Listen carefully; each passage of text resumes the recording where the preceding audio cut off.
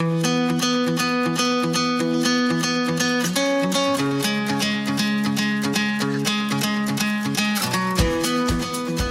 and thanks for joining us today on the ProGrace podcast, where we're having new conversations about abortion. I'm Angie Wesley, and our hope with this podcast is that as we take the risk to have honest, non-political discussions about this important issue, that you will be inspired to do the same. So today I'm really excited to be joined by Denise Stein, COO of ProGrace. Hi, everybody. And Anne Waddell, our brand new Director of Outreach. Well, so thankful to be here. Yeah, and so we're going to hear Anne's experience. She was actually a pregnancy organization director in Canada and went through the ProGrace program. Now she's working with us, but she's going to talk about her experience with that. And we want you to be honest, okay? The good, bad, and the ugly, all right, Anne? That's how we do things. And so, Denise, I don't have an idiom mess up. I'm actually kind of sad. I know. You haven't done anything lately. I know. I'm sure it's related to COVID, being stuck at home, not being able to interact in person with people as much. So as soon as I get out there again, everybody, I'm getting my second vaccine next Tuesday. Woo-hoo. When I get out there, you'll hear more. I'm sure you will. Well, and Anne says it's her favorite part of the other podcasts. She's listened to all of them. Now she works with us. But Anne, you have a similar issue you wanted to share because English is your second language. Well, yeah, I'm definitely really a purebred French Canadian from down east Canada and Quebec. And I laugh at you guys through your podcast. It's so funny. First of all, I had to look up what idioms meant. I do so many Google search in my life. I learned to speak English when I was 20, when I moved into Western Canada. And, you know, you asked me about being honest. Well, I am always honest, but not always understood. The challenge that I face. Early in my marriage, my husband and I met and grew in our relationship through me learning to speak English. And one morning I'm in the kitchen asking him for the spatula. I said, honey, where is the spatula? And I get this funny look that I often got many, many times through others. That's great. And I'm losing my patience and raising my voice a little bit. I knew I was saying the right word, but just the wrong pronunciation. Where is the spatula? And finally he says, oh, do you mean the spatula? And so a lot of grace there. You see, I really relate to the whole grace language. It started right there. And then later on, 30 years later, it's still there. Just a few weeks ago, facing COVID and not be able to access our hairdresser the way we usually do. I was in one of my team members' office, and I happened to look at myself in the mirror, and I said to her, I says, you know what? So I really look forward to go back to the hairdresser. I just don't like how heavy my bangs are on my foreskin. That's great. Just in the look on her face, not knowing what to think of me. And she said, do you mean to say your forehead? That's awesome. That's awesome. Always honest, but not always understood. Yeah. Oh, that is so cute. But see, but you have an excuse because English is your second language. English is my first and only language, and I still can't speak it very well, apparently. Oh. But what's great, Denise, is I actually have a story to tell on myself, too. So you get a pass today. This will be the one podcast where we don't make fun of you. We'll make fun of us. But Denise and I were on a Zoom call this week, and I knew it was going to be, it was a weighty issue we were talking about. I was thinking there might be some places where we disagree. So I'm like, I'm into this hygge thing now. Hygge. The Danish word for cozy and all things cozy, and everyone's making fun of me, but I'm reading 2 books on it. And so I thought, I'm going to light a candle for this Zoom call because that's very hygge. It's very comforting. Right. Remember this? And so the meeting went well, and towards the end, my computer was dying. So I just reached over to grab my power cord to plug my computer in, and my hair caught on fire in the candle. Angie, you were in a meeting with me. You realize that, right? I know, but I'm telling Anne. I mean, and I could see it out of the side. Now, I don't know how big it was, but out of my peripheral vision, it looked like humongous, like it was going to dwarf my face. And so I got it out quickly, and there was hair falling all over, and I finished the Zoom call. But you can't even. I know. All of a sudden, she's screaming. I'm like, "What are you doing? Can we just finish our thought here and move on?" I think there was an explicative too, because I was so scared it was going to burn my face, and I think it's all the hairspray I use. I'm a child. Oh yeah, that can light up. No, that can light up. That can light. But my hair is so curly, you can't even tell now. So it all turned out okay. I mean, now that we're on this, have I ever shared my fireplace story? Okay, yeah, I was trying to let you get through without being made fun of, but if you want to share it, go ahead. All right. Well, I mean, I think I should, because it just reminds me of this so much. So we have a fireplace in our house, and in order to it's a gas fireplace. In order to turn it on, you have to open the flue underneath. You got to push it up with your hand and then you turn the gas on, and then you have to use one of those like electric lighter things to light it. So easy peasy, but you have to remember to open the flue.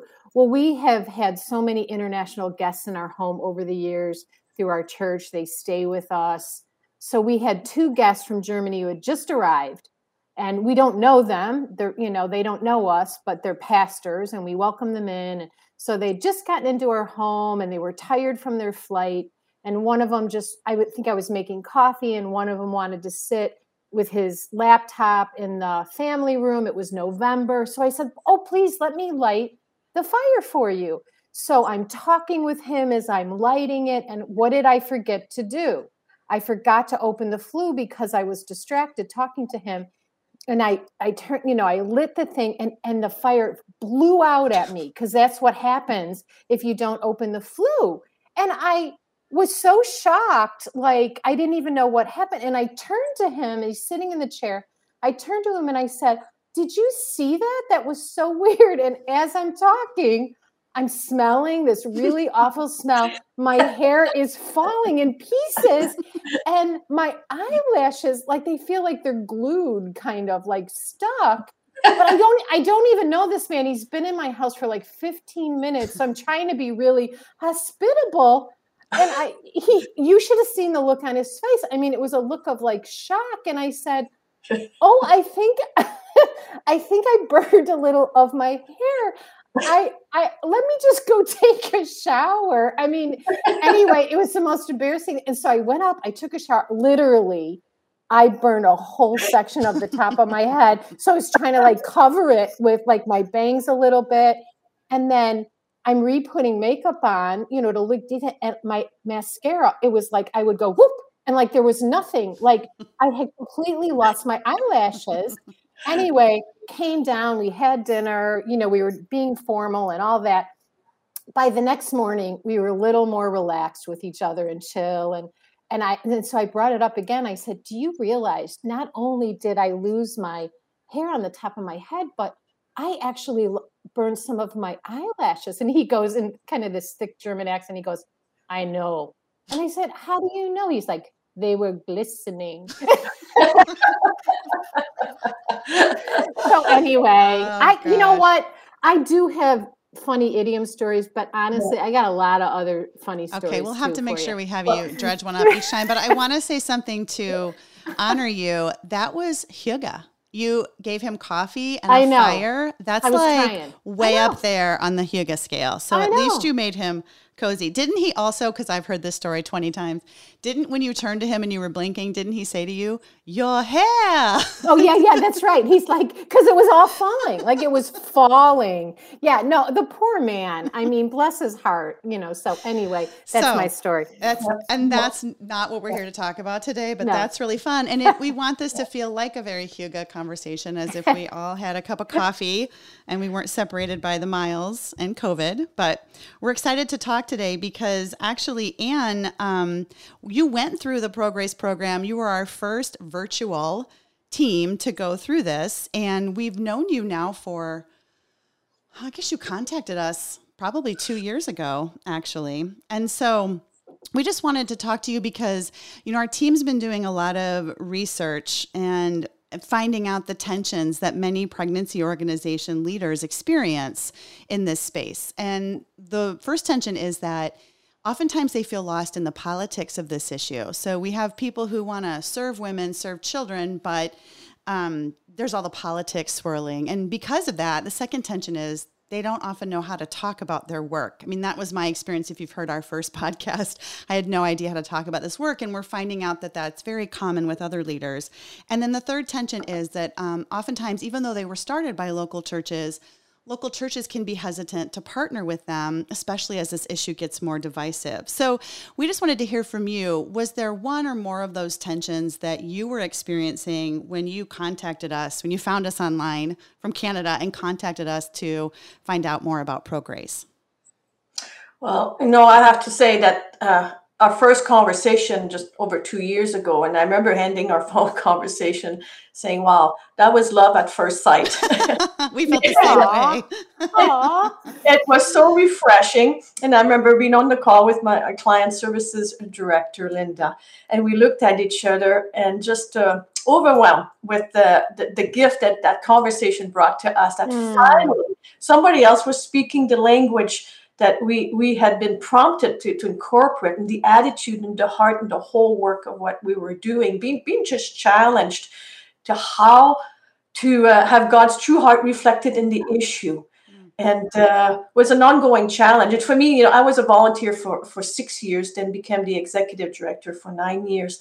And I just saw through the movement of Pregnancy Care Center, many conversations were starting to develop to say, okay, some things are not quite right. There's some things that need to change. We need to do that better, the way to impact our community. And like you often say, I've heard, to just build the bridges and remove the walls, to have safe conversations in our community. And were there some specific things that you experienced in your time as a volunteer and a leader, that made you realize this? Like, what was that journey? Were there some specific things that stand out to you that made you realize, oh, maybe we haven't done this right? Well, that's right. The biggest thing was the attack from I think we're all experiencing that in North America. There's a coalition, the pro-abortion coalition. And then we made the media and the news to some of the attacks and complaints and judgment they have for the work that the pregnancy care movement's doing. And then we started using that as a tool to evaluate the work we were doing. Yeah. And there was some truth. And I know you have some podcasts that touch on that with Laura. And there was some truth. So we were able to use that and bless the work we do by saying, okay, what is real and what is not, and what is it we can improve on? How can we be better known for the work we do, and how can we better reflect God's true heart of grace and unconditional the work we do, and no matter who's looking in at the work we do, to be a safe place. So that was a big eye-opener for us. Yeah. Well, and that shows your humility, because I think the first response for a lot of us, and I see this networking with leaders in this space across the nation, I think a lot of people can get defensive.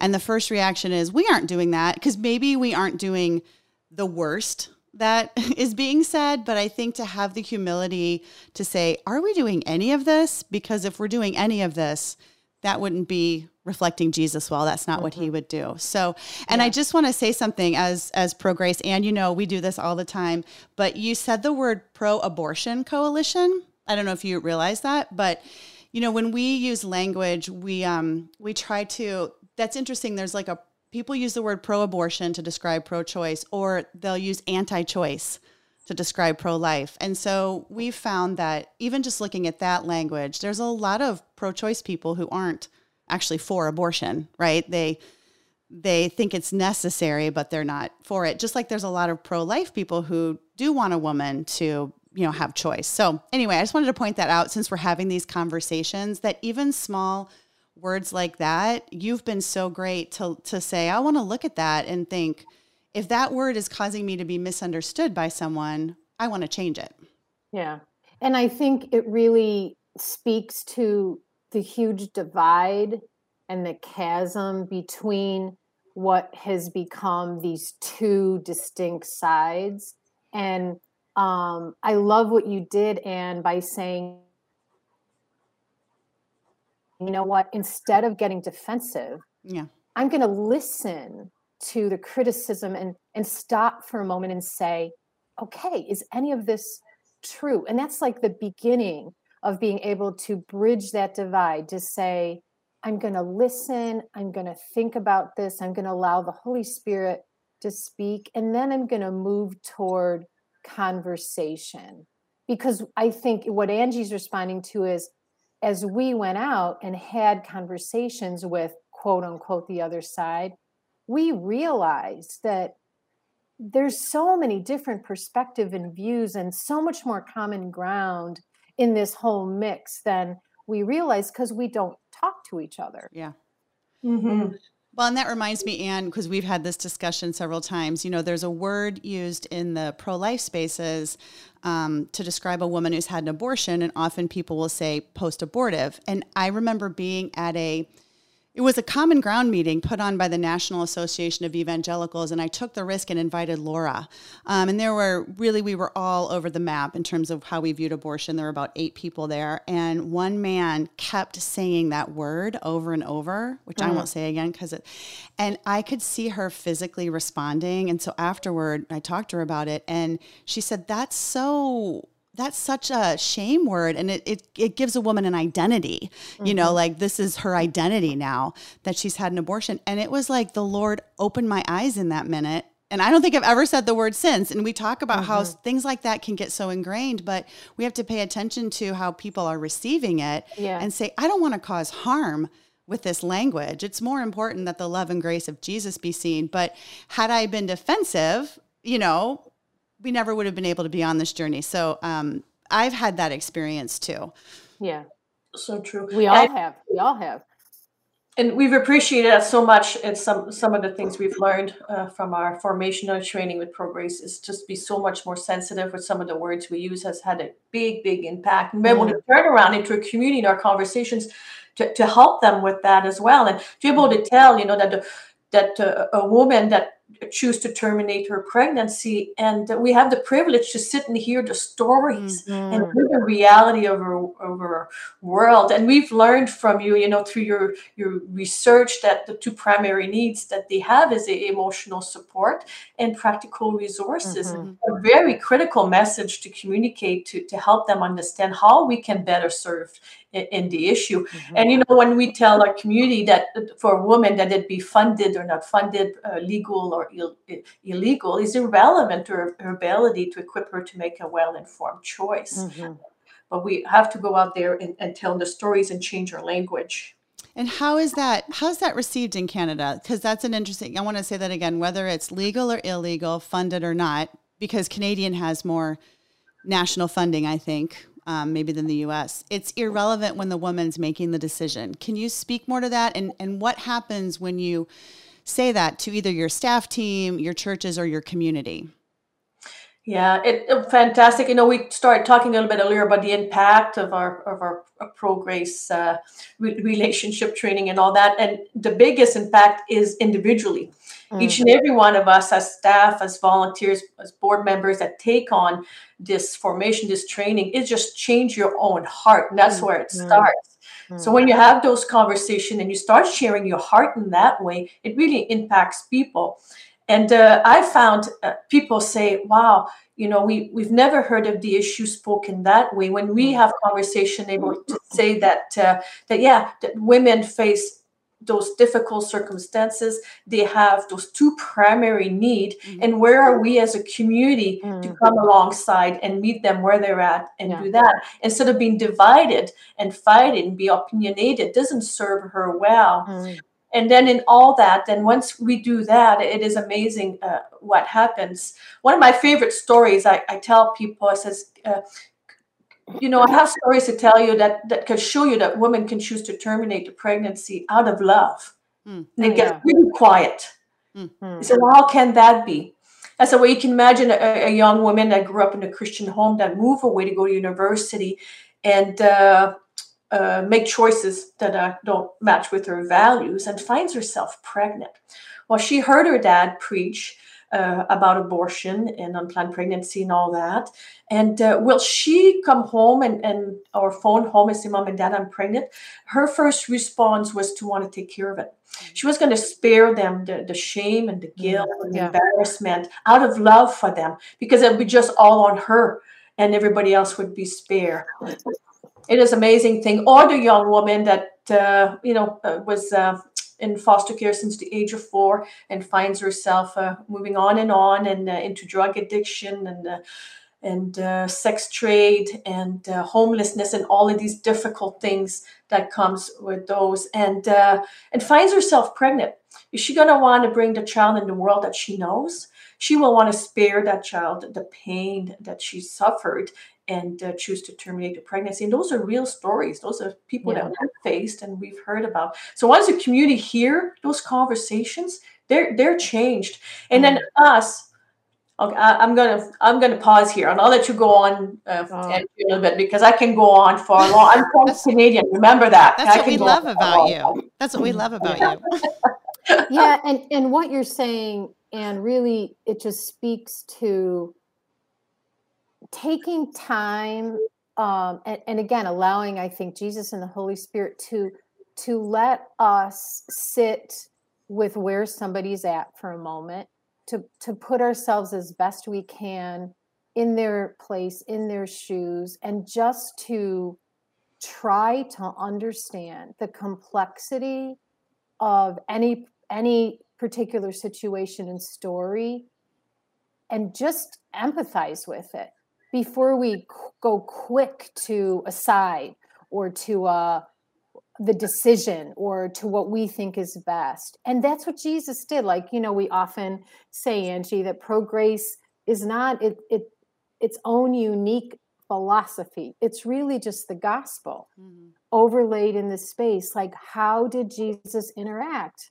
How would he interact if he were here today? He'd get down next to somebody and really try to understand. And in doing that, we discover, as you said, Anne, that it's emotional support, it's practical resources, it's the shame and judgment, it's the fear of going to people, perhaps in the church or whatnot, to say, I'm pregnant and I need to process this and I need some support and that kind of thing, that allows abortion to continue the way that it has in so many situations.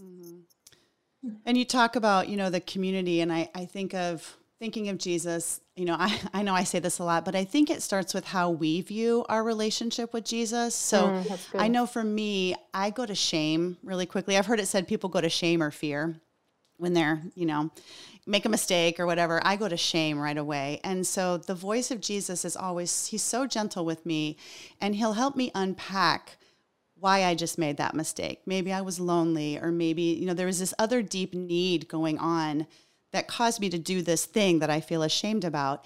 And I think if we as Christians spoke that to each other more, if we heard it more from our pulpits, if we were ingrained in that ourselves, that creates a group of people who are humble, who say, we're just like anybody else. Because when I hear the community's criticism of Christians, I hear, you're judgmental, you're self-righteous, you think you're better than us. And I think until we start living with our own human condition, that makes it hard to empathize with other people's human condition. But the grace that Jesus releases, anytime we talk about ProGrace in a church, some of the first people who start to open up are those who've had abortions, which is wonderful. I'm so glad. I mean, grace really opens it up, but it also makes me sad because they'll say, I've never told anybody this in this church. And so I feel like we still have a lot of work to do. But the exciting thing is, like what you're saying, when grace is released, then these stories start to come out. We start to be real with each other. Yes. Yeah. Well, one of the main beautiful thing to this learning to do those new conversations with the grace approach is that what we value the most, of course, is God's heart and his heart in the issue. And to be able to have those conversations with everybody and anybody, wherever they come from and wherever they sit on the issue, to be able to say that that, it's not in God's design for women to choose to terminate a pregnancy, but we recognize that they face such circumstances that unless we come alongside and provide for those two primary needs of emotional support, practical, sometimes they see no other option but to terminate their pregnancies. And I says, as a Christian organization, that's the hearts, the values by which we operate and we serve. And that the beauty about it is that no matter what they choose to do, we're there for them. Mm-hmm.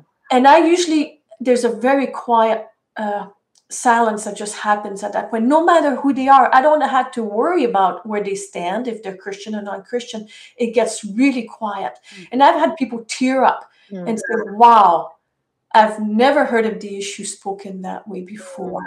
And that's not who I thought you guys were. Mm. And then, like you said, they open up. Wow. And that's not necessarily around abortion or unplanned pregnancy. Often it's other very, critical issues or controversial issues in our community that we are facing. Yes, so it's a beautiful thing. And are you finding, was that happening before? Like, talk about before. Were you able to go in the community and be able to have these conversations? What was definitely that like? Not. Okay. There was a big stirring and a big challenge to figure out who am I talking to, and having feeling like I had to have two different conversations with the Christians or with the secular, the business world, not knowing them enough intimately to know where they stood on the issue. Now I'm totally liberated from that, where the conversation is the same. Wow. And there's posture, there's almost pride in a good way, to say, wow, this is so gracious. This will make people turn towards God, not away from him. This will want them to want to know him a little bit better. And a beauty about it, that we're equipping our community to be better about it in their own life, in their own surrounding. One of my favorite lines when I was speaking in churches is I've learned to say, if you have one takeaway from this morning, if you remember that 1 out of 4 women have experienced an abortion, I said, remember that. Is that your mother, your daughter, your sister, your best friend? And it gets really, really quiet again. I said, you have to remember that 1 out of 4. So will your words, your attitude, your action bring you healing and restoration, or add to the possible guilt and shame they could be experiencing? And that is a major takeaway for people to remember, that I find that had a big impact. And do you find that impact across people of different faith and political persuasions? Like, are you finding a difference in how people respond, or is it similar? It's similar all across. And sometimes it's even a revelation for Christians. Yeah. It's for anybody, no matter which religion, which faith, no faith, which government they vote for. It is very, very well received, and I think they're being really impacted in a positive way by that kind of conversation. Yeah, because what that does, which I love, is it breaks down this, I think, sort of internalized stereotype that I think, because of the way this whole conversation has gone, especially in the Christian community over the last 30, 40 years, there's sort of a stereotype of what someone who's experiencing an abortion is like, how broken they are, all of this. It's sort of one view. And what we realize is when you say 1 out of 4, and you say women within the church as well as women outside of the church, what you're saying is that's everybody. That's all of us. So, that's people in solid 2-parent Christian homes, and people in single parent homes, people that have money, people that don't, educated, not. It's like, it just opens up the conversation to say, we're all involved. This is us. This is an us thing. It's not just this specific stereotype of a person that we think. And again, it just makes it safe to talk. It breaks down those walls. So I love that. And even if we, haven't experienced this is us, in that all of us as humans, we do and think and internalize things that aren't God's intention, right? He's perfection. And so I think for Christians to really think, why have I viewed this as worse than anything that I do or have experienced or think. You know what I mean? Because Jesus really talked about even the thoughts of our heart, the inclinations of our heart. If we hate people in our heart, you know, it's the same to him as murder. Like this comprehensive, because that's the world that he came into, was people really putting people into stereotypes, Denise, and judging them based on how bad, I'm using quotes, which you can't see, how quote unquote bad their behavior was. And Jesus levels the playing field and says, as humans, there's beauty in all of us. We're made in the image of God. And we all do and think things that aren't his intent, that cause harm, either to ourselves or others. And really normalizing that so we take the stigma out of certain quote unquote issues. Right. And what I don't think we realize, and again, this is the deception of the evil one, is that by doing that, Angie, what you're talking about, by stereotyping, by shaming, judging, all of that, we are actually involved in abortions happening. Because when women go in secret in the church or whatnot, because they fear that, we're a part of that. We're a part of that.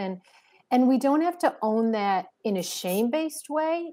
I think what we do is we own that in a, God, you're showing us. Yeah. You're opening our eyes to this so we can really do it differently and make a difference. So we own it in a beautiful way of, we want to be more like Jesus. Right. You know, so. And in a corporate way. Yeah. Right? In a corporate way that it's, you know, we talk so much now. I think this is, at least it's a newer revelation for me on my journey of, you know, abortion is not one moment in time, one decision, one person, which we've reduced it to. Right. It's complex. There's sin that's been happening. And remember, we don't even use that word. Remember our conversations with Laura? Right. That's true. We're working on that. We're working on, trying to communicate Jesus' heart. But go ahead. Yes. Right. What do we say? There are choices. Yeah. There are things that have happened to people. Yes. There are mistakes. It's complex. Yes. It's not just or different words. Yeah, mistakes or things that we wouldn't have wanted to do, or things that aren't God's intent. Yeah. Exactly. Yeah, and we have to look at all of that, not just, you know, again, one woman, one choice, one moment, which is what we've reduced this to. It's awesome. You nailed it there, Denise, about it is very complex. And your last newsletter, Angie, you had a beautiful illustration about that, about often we think about the baby and we're missing about the woman's circumstances that she's in. And do you want to touch a little bit on that and which illustration you used? That wasn't me. That was my French-Canadian Quebecois friend, Natasha. Is that what you're talking about? That's right. Yeah. Yeah. You want to share? That is very powerful. Yeah. You know, I will. And then I want to make sure we have time to hear your vision, Anne. I want to make sure we close with that. But yeah, so Natasha is a leader of a pregnancy organization in Montreal, right? That's right. Urban, Quebec. And then Benoit is a pastor there. Is that right, Anne? He's a pastor. That's right. Montreal. He's on the board of directors to help start this new initiative. Yeah, so they were in a workshop. We were doing a ProGrace workshop, and we go into breakout rooms on Zoom. And Benoit was sharing with his group. He said, you know, I'm a bit frustrated because there was someone I was talking to about this ProGrace approach, and it was a man, Christian man, got agitated and said, well, I think Benoit was saying, we don't tell a woman what to do. We approach her with grace. We give her what she needs. And the man got a little agitated and said, well, if a woman had a gun to the head of a child, wouldn't you do something? And so Benoit said, I don't even know what to say, you know, these kind of false binary moral dilemmas. And Natasha said, so Angie, I did what you told us to do in the training. I said, Jesus, what would I say if someone asked me that question? Which, stop right there. That's the highlight of my work. When someone says that, right? They invited Jesus in to say something. And she said that this question immediately popped into her head. And it was, well, what about the gun to her head? And that's what happens when we invite Jesus in. You know, he pans out. I almost see that man who forced the dilemma, like Denise is talking about. He's got a telephoto lens just looking at this one woman, one child, this instant. Jesus has the wide angle lens, and he pans out to show us everything that's happening and all of the human suffering that is happening. And in that moment just shifts our perspective. And so that's the beauty of what we're doing. Imagine if every Christian would do that in every conversation about this issue, say, Jesus, what do you want me to say? The difference that could make. So Anne, I want to make sure we have time to really hear from you. When you think about the future and you have such a passion and a vision, you've done this as a pregnancy organization director. Now you're actually doing outreach to many pregnancy directors. What's your vision for North American Christians, the community, women and children, all of it? Yeah, well, big vision. Can I just share one more thing before I get into my passionate vision? Yes. We're talking about education and values and meeting people where they're at. And the grace is extended to the people too that don't maybe share in our values and our things. Yeah. I've been at both ends of the spectrum, and I can humble myself to say there was a time in my early 20s when my set of values and my influence in my community brought me in such a place that I made some poor choices. And a time where I thought I was pregnant. And that was just 2-3 weeks before joining the police force, which has been a dream of my life since I was 12 years old. I worked really hard to be accepted and to be able to go on into the police force for the training. Just 2-3 weeks before, I'm thinking that I'm pregnant. So I was going to do what I knew to do. There were the set of values that I had at the time was to go across the border to the States and have my abortion, like many of my friends had done, and through high school, and gone back to school the next day and were fine. So I'm thankful that to God that that was not the case. It was not a pregnancy, and I didn't have to be faced with such a difficult decision. Fast forward to a few years later, when I became a born-again Christian on fire for Christ, thinking that the best way to serve him in that issue and that movement was to do the picketing and the strong voice and the lobbying and all that. And to quickly then get involved into the movement of the pregnancy center and then sit across from the women and hear the stories. And just my heart changed. And that's where the stirring started. Heard the stories, the circumstances where at times I was left thinking, wow, I don't even know what I would do under those circumstances. And that's what we need to do. So that is my vision. It's my passion that we need to send a message across our communities to help them understand the issue of an intended pregnancy and the circumstances around there, and to come with such a heart and a way that will bring people to God and not away from God. Turn to the church and not away from the church, so that they too can experience his grace, his unconditional love, and his healing, no matter what they choose to do in their circumstances. So what if we could all, I think, the reason of that, then we don't have to open pregnancy care centers in every single community.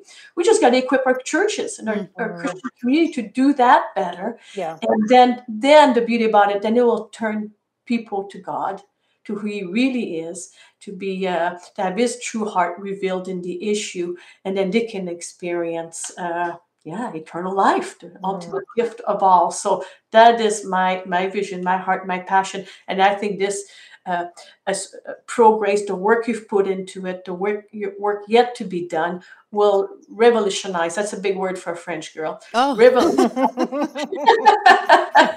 The issue of abortion in North America and beyond, the Lord willing. Yeah. Well, and your voice in this, God is doing something in Canada. I mean, you're really seeing...